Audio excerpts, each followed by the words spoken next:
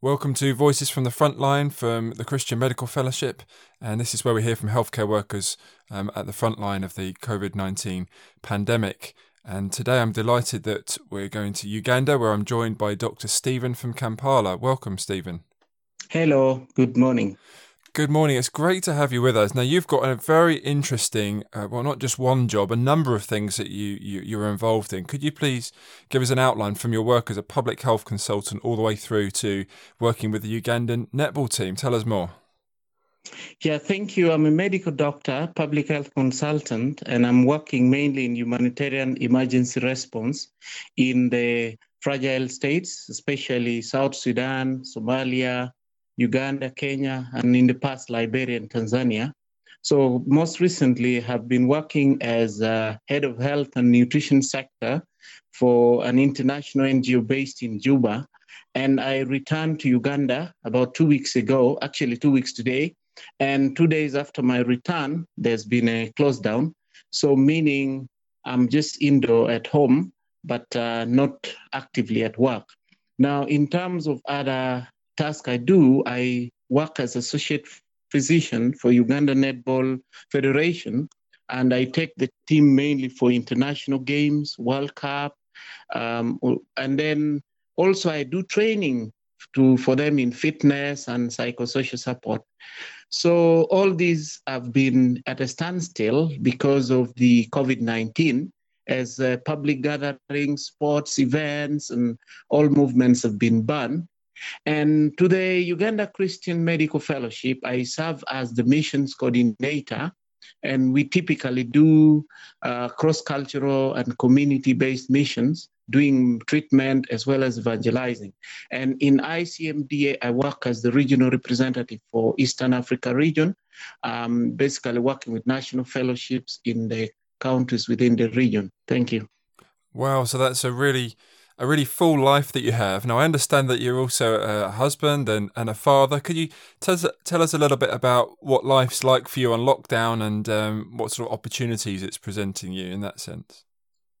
Yeah, I'm a husband and I'm a father to 3 biological children, and I have a couple of children I live with.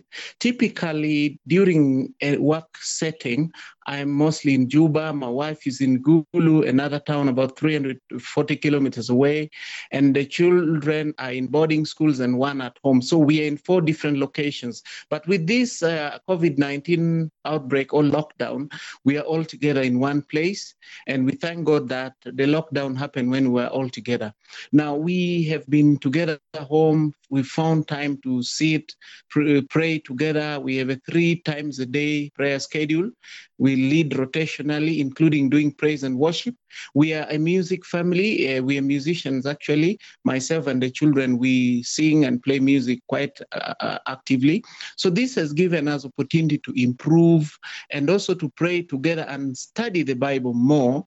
And it's interesting how the children understand this COVID-19, that it's something, a message God is communicating. And so our task is to pray and seek God honestly so that he can heal the land and bring a change. So as a family, we are kept together despite the limited movements. Thank you. Oh, that's great to hear. Could you just give us a bit of an understanding as to what life's like in Uganda at the moment? I understand that you are in lockdown. What impact is that having on you as a nation and on you as a wider church as well? Okay, first of all, there is a mixed feeling. There is a cultural shock, kind of, because in Uganda, typically we are used to moving freely and quite associating in any way, especially church gatherings, which tends to be so crowded and probably lengthy time of praise and worship, overnight prayers, but even uncontrolled sound in some locations. But now there is total lockdown.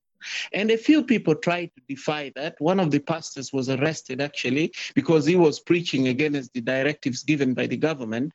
And also, there has been direction given by the government. If you want to pray, there should not be more than 5 people gathered. Live streaming should be done from the churches. So many people are actually doing online prayer sessions. Even at our church, on Sunday, a message is recorded and shared, and people gather in their family families and listen.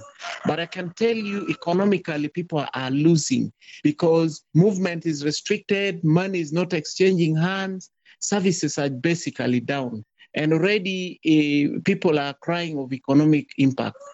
However, the government is suggesting providing food relief to some of the affected people, although this would be just like throwing maybe a bag of salt in the lake because it's a one-off and may not change much in the long run.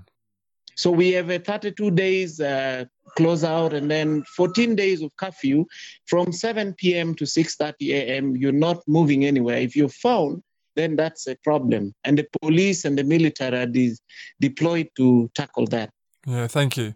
And as you're an expert in emergency response as a public health consultant, and you're also a Christian. What's your perspective on things as a Christian at this current time from your role?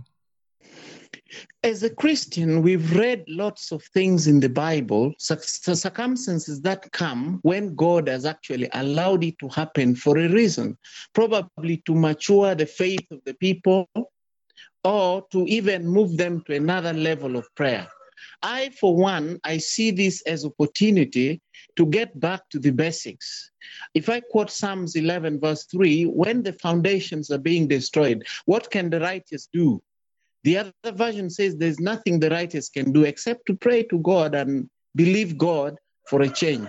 So I think it's time as Christians to seek God deeper and let Him intervene, because this pandemic may not just go by science, but it really requires a divine intervention.